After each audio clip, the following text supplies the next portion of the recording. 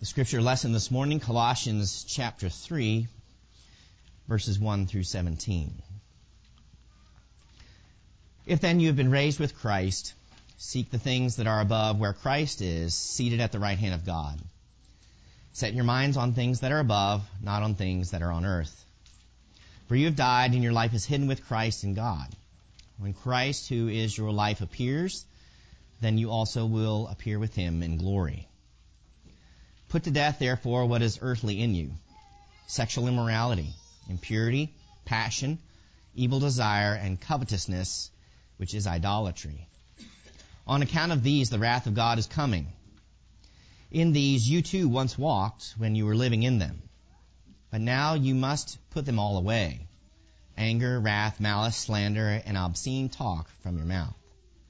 Do not lie to one another, seeing that you have put off the old self with its practices, and have put on the new self, which is being renewed in knowledge after the image of its Creator.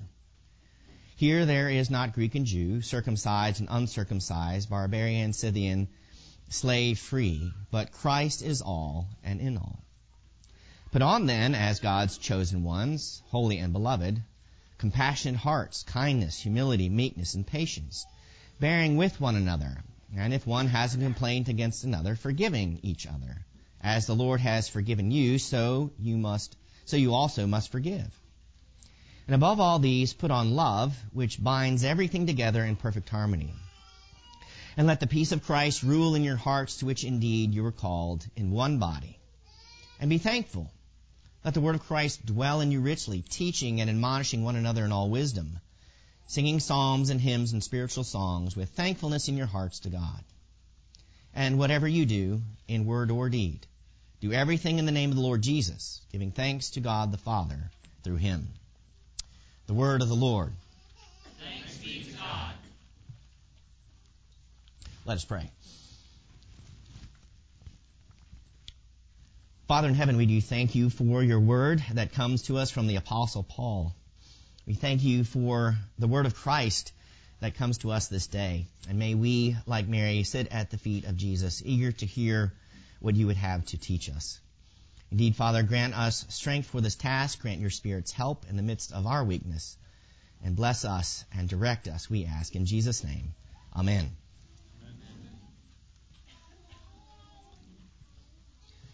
There's a scene early on in Harry Potter and the Sorcerer's Stone, which takes place in a cottage on an island when the Dursleys are trying to prevent Harry's Hogwarts letters from being delivered to him. But at midnight, on Harry's birthday, Hagrid bursts through the door in order to hand-deliver Harry's letter. Harry is initially confused and doesn't understand anything that Hagrid is saying, why his parents are famous, or even why he supposedly is famous. And despite Uncle Vernon's attempts to stop him, Hagrid finally says, "Harry, you're a wizard."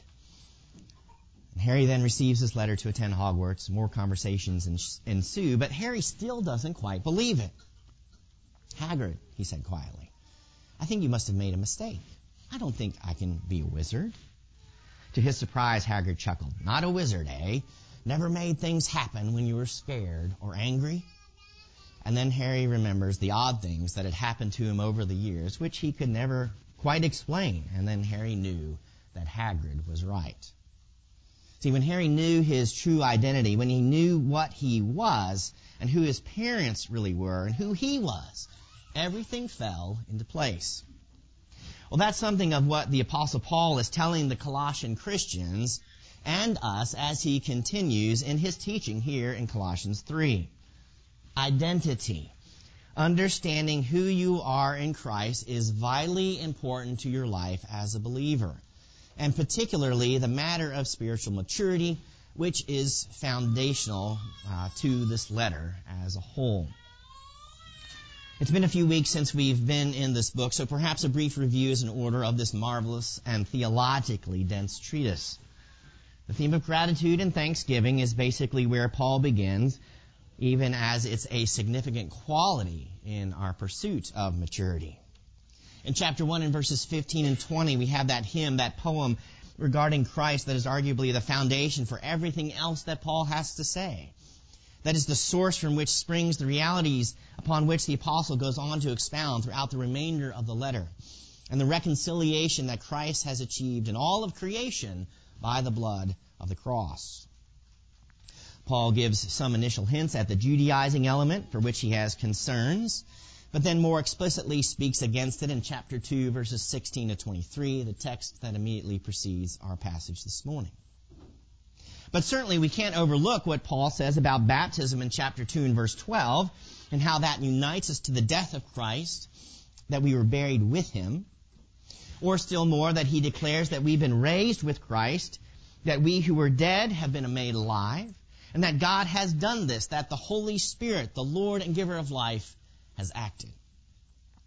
And we have this life because we're with Jesus. And upon the cross, all of our sins, all of our debt to the law was taken out of the way, that we're not guilty. Still more, the Judaizers can't hold the law of Moses against us, against the Colossians, because it was crucified in Christ and has been resurrected, and their old way of doing things, their corruption, has been made obsolete. And what does Paul go on to emphasize in chapter 2, verse 20 and following? That if you've perished with Christ, if you've died with Christ to the old order, then why go back to it? The shadows serve their purpose. They're a reflection of the real thing. But when the reality comes, why stay in the shadows? And Paul goes on to make clear that these supposed means of greater holiness or spirituality don't actually help in combating the sinful flesh, but are actually just different ways of indulging it. As the church, as believers, we're called to world transformation, to dominion. And that doesn't happen through ascetic practices, through rejecting the good things that God has given to us, of constantly being consumed with do not handle, do not taste, do not touch. No, dominion comes about by holding fast to Jesus, and that leads us into Paul's teaching in chapter 3. And though I read through verse 17, we're only going to give consideration to the first 4 verses this morning. Now, the verses of the whole break down fairly readily into 3 sections. Verses 1 through 4, we could maybe label that as raised with Christ. Verses 5 through 11, putting off the old. And verses 12 to 17, putting on the new. And notice what Paul is doing here. Notice the subtle contrast. See, back in 2:20, if you perished, if you died with Christ from the order of the world. But now he says, therefore, if you've been raised up with the Christ. Notice the death and resurrection motifs. United to Christ in his death, the old order is gone. United to Christ in his resurrection, there's a new life to pursue. And what Paul goes on to say in the rest of the letter is basically an application of this reality, of this resurrection identity that he's setting before the Colossians. Therefore, if you've been raised up with the Christ, things above seek, where the Christ is, at the right hand of God, sitting.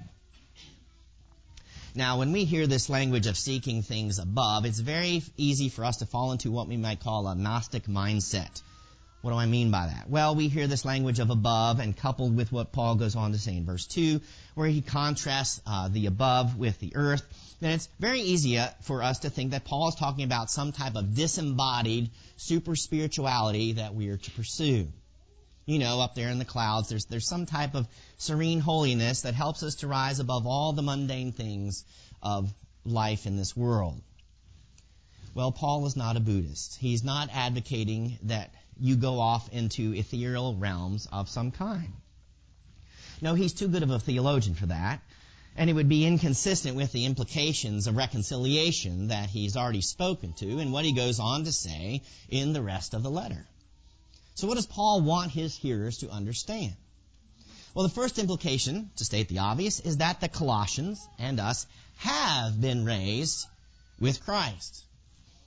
Again, he's establishing their identity. He's defining their reality, which should change their perspective, how they view themselves and their calling. And Paul is commanding the Colossians to do this seeking. So what are the things above? Well, let's go on to see what else Paul has to say. And the very next thing he says is crucial to this end. Where the Christ is at the right hand of God, sitting. Now, perhaps we hear that and kind of take it for granted or just gloss over it and think that Jesus is in heaven with the Father, which is true enough, but the implications are more involved than that. So let's unpack this a bit. Christ is in heaven. That's where he's located. Why is he there? Because he's ascended. And what does the ascension indicate? His victorious death and resurrection. The promises of the Father coming to pass. The once humiliated Jesus has now been exalted and taken his rightful place of rule and reign over all of heaven and earth. All authority has been given to him. What does Jesus' posture of sitting indicate? Well, that he is ruling, and that he's even at a certain sitting also has a certain degree of rest about it. His work having been accomplished, that the reconciliation of making peace through the blood of the cross has decisively taken place. But still more, what does it mean for Jesus to be at the right hand of God? What does the right hand indicate? It denotes immediate power, strength, protection, and favor. Jesus the Son is the Father's right-hand man. And we know from the Exodus and multiple places in the Psalms that when Yahweh fights, it's his right arm that he uses to defeat the enemy and garner the victory.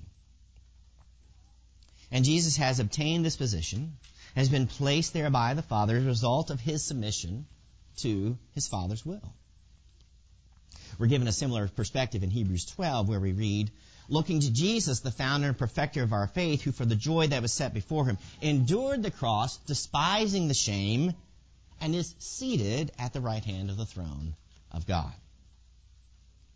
But quite likely, Paul has in mind Psalm 110, verse 1, where David declares, the Lord says to my Lord, sit at my right hand until I make your enemies your footstool. It's my understanding that Psalm 110 is quoted or alluded to in the New Testament more often than any of the other Psalms, which probably means we should be much more familiar with it than maybe we are. But Jesus holds this exalted, this highly favored position. Another implication of Paul's argument is that this should entirely reorient how we understand the Christian life. Christ is central to the things above, and those things are chiefly defined through him. Maybe that seems pretty basic, stating the obvious, but it's crucial to our understanding, to our very existence and calling as believers. Furthermore, the exaltation of Jesus validates the pattern that he's given to the church to follow, the life of service, even as displayed in the upper room when he washes the disciples' feet, calling them to love one another as I have loved you. That often entails forgiveness, even as Paul goes on to detail in verses 13 and 14 here in Colossians 3. But Paul adds another layer to his instruction in verse 2 when he gives a second command to the Colossians, telling them, things above regard, not things upon the earth. Now we hear that, and again, what's our natural tendency? To think that Paul is saying that nothing earthly matters. That we shouldn't care about bacon or kittens or donuts or coffee or good jokes, etc. But again, that's not Paul's point. To a certain extent, we can make the case that things of the earth are what Paul delineates in verses 5 through 11, which we could characterize as personal and social sins. And that the things above are what he addresses in verse 12 and following, the various attributes that ought to constitute the lives of believers. So maybe that helps us a bit, but we also have to understand what Paul is doing through this comparison. We do well to go to Jesus' teaching in John 8 to further help us. There, Jesus tells some Pharisees, you are from below, I am from above. You are of this world, I am not of this world. Now, is Jesus saying he's an alien, an extraterrestrial? No, not really. He's making a point about his origin. He's giving his origin story. He comes from heaven, which sets him apart from the Pharisees who are bound to the fallen world and sin. Jesus is not from that world.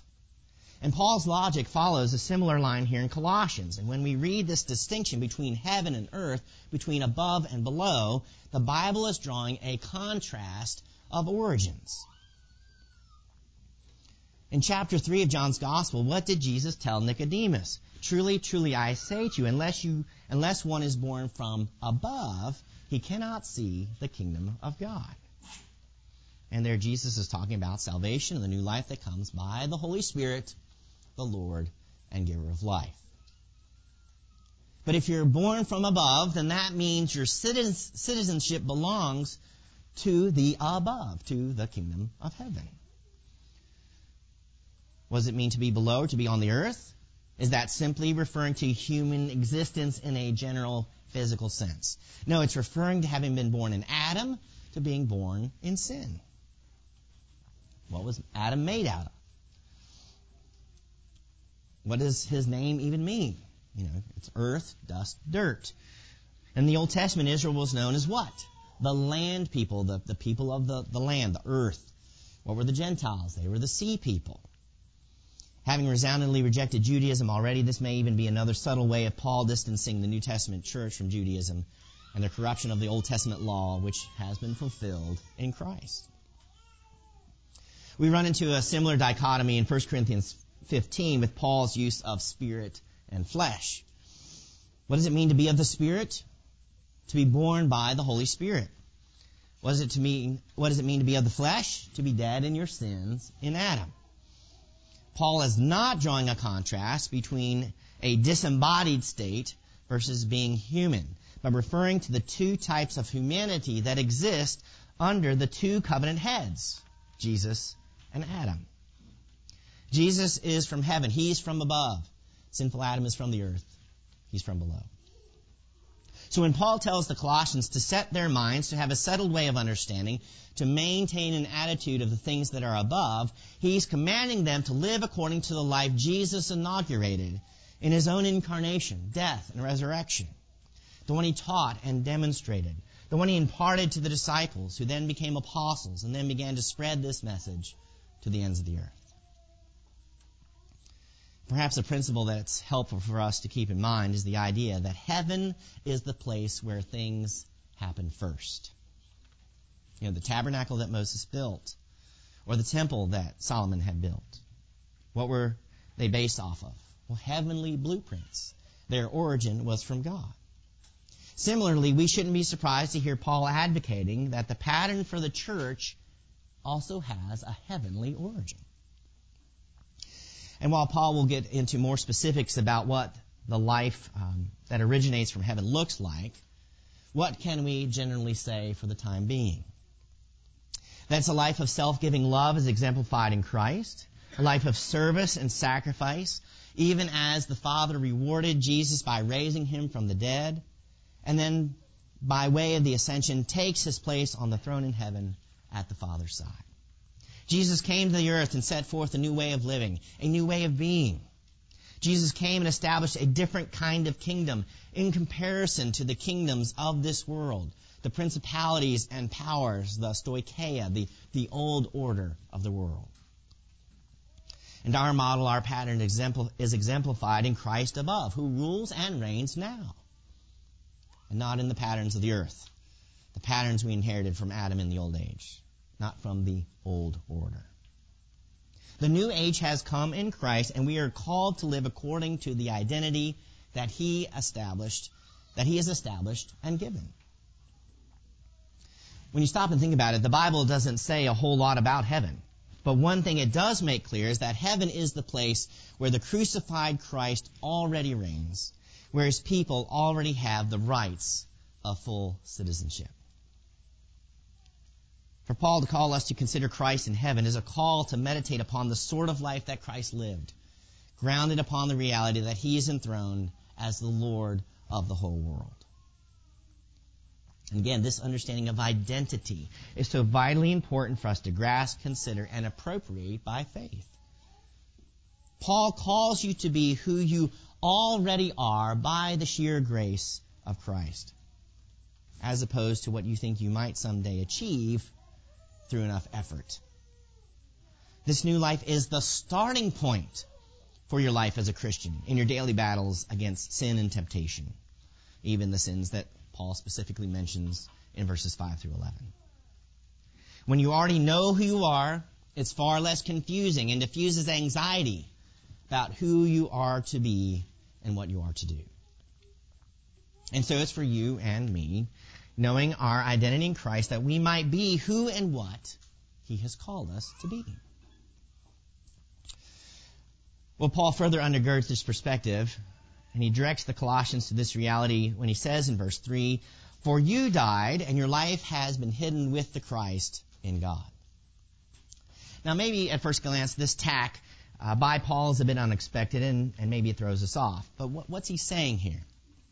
Well, it's certainly incumbent upon us to seek to think biblically, and Paul is teaching us to do that very thing here, whether we realize it or not. What do I mean?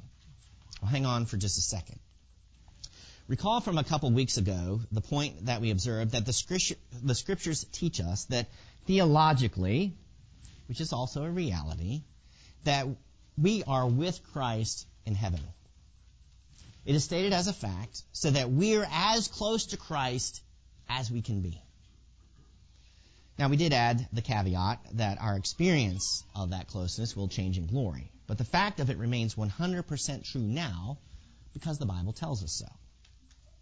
And part of the application of this is that we don't need Mary or other saints getting in the way between Jesus and us because theologically, biblically speaking, their proximity to Jesus is the same as ours. And it's for us to believe this reality by faith. Now look again at what Paul says to the Colossians. "For you died." What does Paul mean? Had they physically died? Of course not. Otherwise, how could they be hearing this letter? But Paul's not wasting words, and he isn't simply being metaphorical. What Paul is doing is picking up on the language and imagery he's already established in the letter, particularly in chapter 2, where he mentions that we're buried with Christ and that we've died with Christ. And this has really and actually happened. When? At your baptism. You see, for Christians, the big death has already taken place. And you know when that was? Well, it was when a pastor sprinkled or poured some water on your head at whatever age, from infant to adult, or maybe you were immersed. But that's when you primarily died. And the death at the end of your life, whenever that day comes, is secondary. And to believe this to be the case requires what? Faith. Why? Because that's not how it looks. Sure, we know this to be true about baptism, and our baptismal liturgy reflects this aspect of baptism, which is admittedly multifaceted. But think about those times when that infant is getting baptized. It's often a moving moment, and sometimes it's cute, and often we wonder if the baby is going to cry when they get wet. But it also baptism serves as a point of death. That covenant child dies at the moment. But then, of course, is resurrected, is regenerated into the new life into which he or she is to live. And maybe we're left wondering if a bit of water can be death, but it can be because God's Word teaches it. And thinking biblically in this fashion is freeing, as biblical thinking often is, when we stop and think about it. You know, if you've undergone this death, this baptism, the death that really counts, then you don't need to fear the other. And so you can live fully and freely in this world in service to Christ and His kingdom. Then notice the latter part of verse 3. And your life has been hidden with the Christ in God. That's interesting when we stop and think about it. But remember, where is Jesus? Seated at the right hand of God in heaven. And can anything touch Christ? Can anything overthrow Him or disturb His rule or reign there? No, not a single thing. Not a single enemy or power.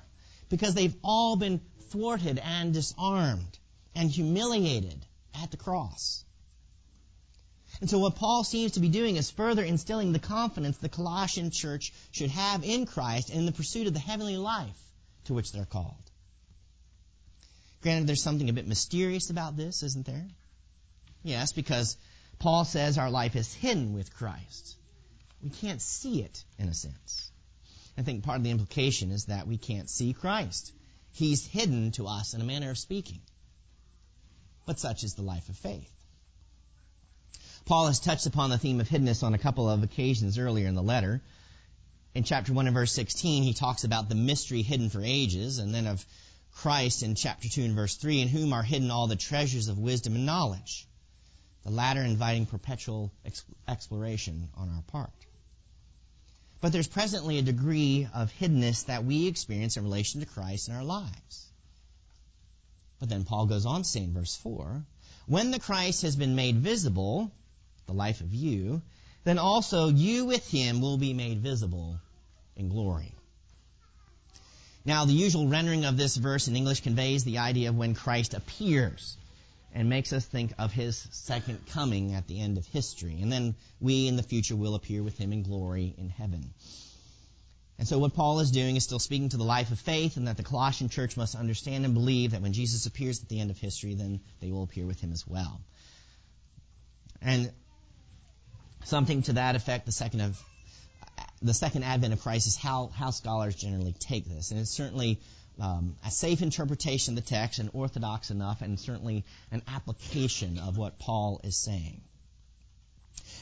However, I'm inclined to think that Paul has something else in mind, and perhaps maybe a first level of application, when he refers to Christ being made visible.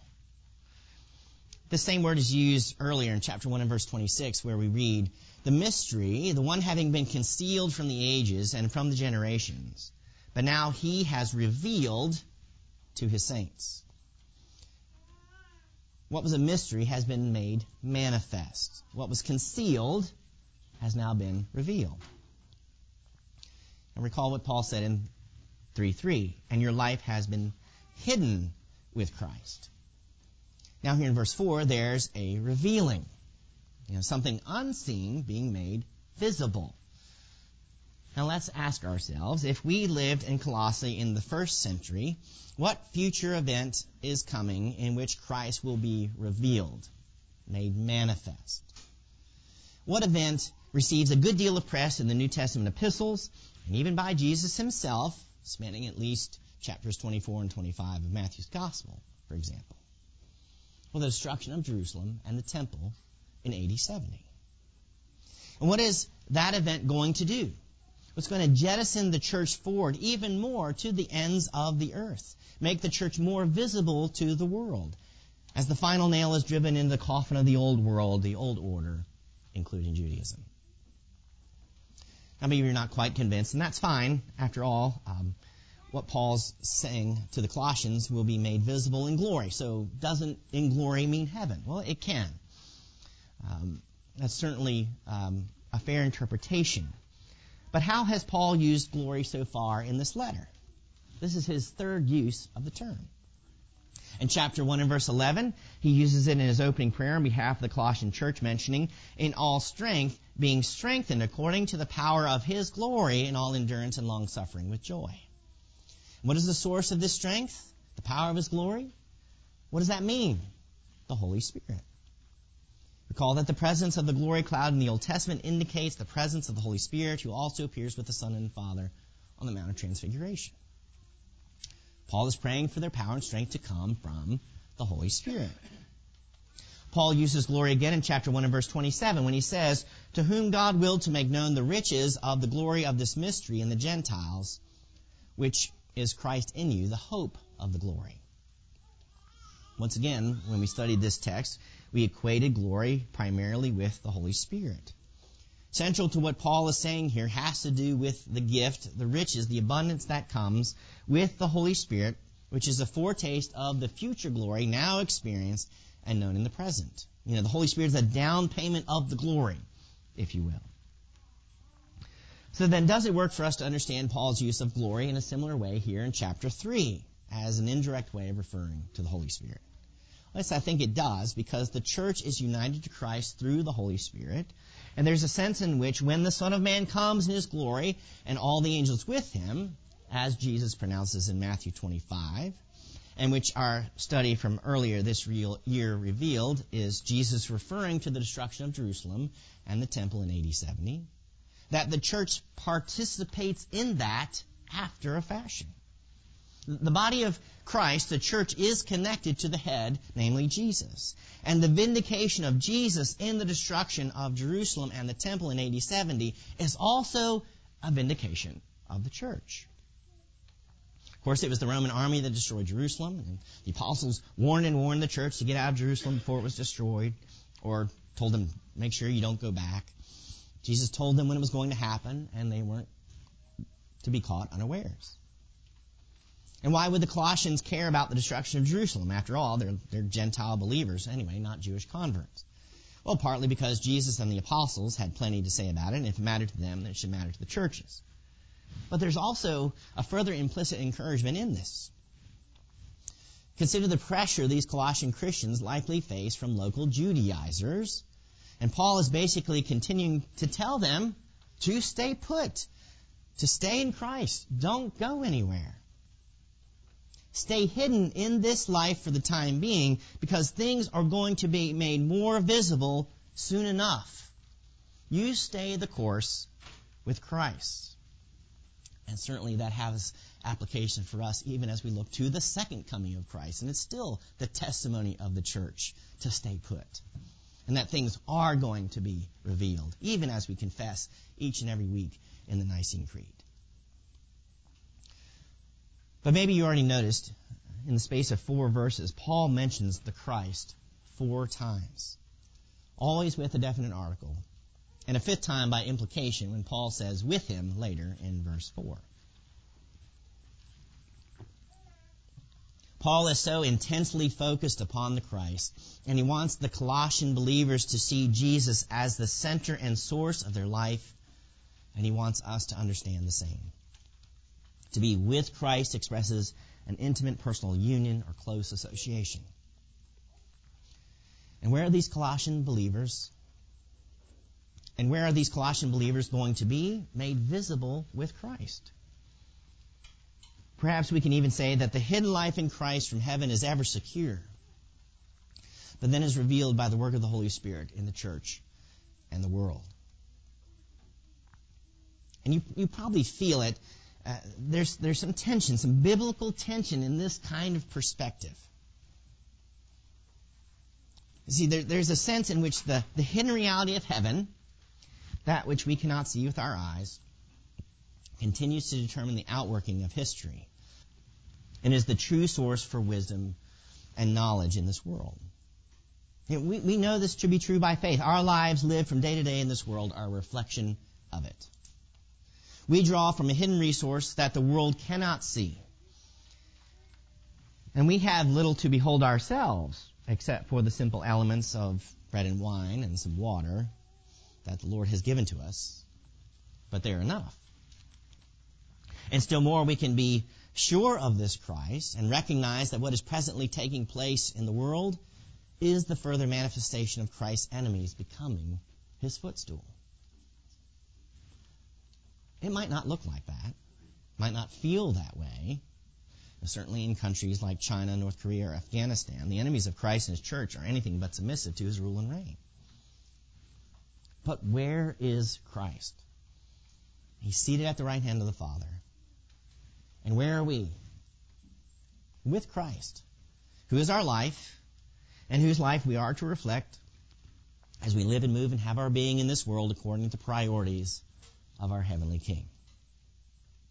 And when we understand our position and place with Christ, our heavenly origin, that's foundational to understand who we are in him and what we're called to be and do. And again, Paul is going to go into greater detail as to what that looks like in the verses to come. He's going to meddle in the details of our lives. The gospel is going to sink down into the nooks and crannies of our everyday lives where it belongs.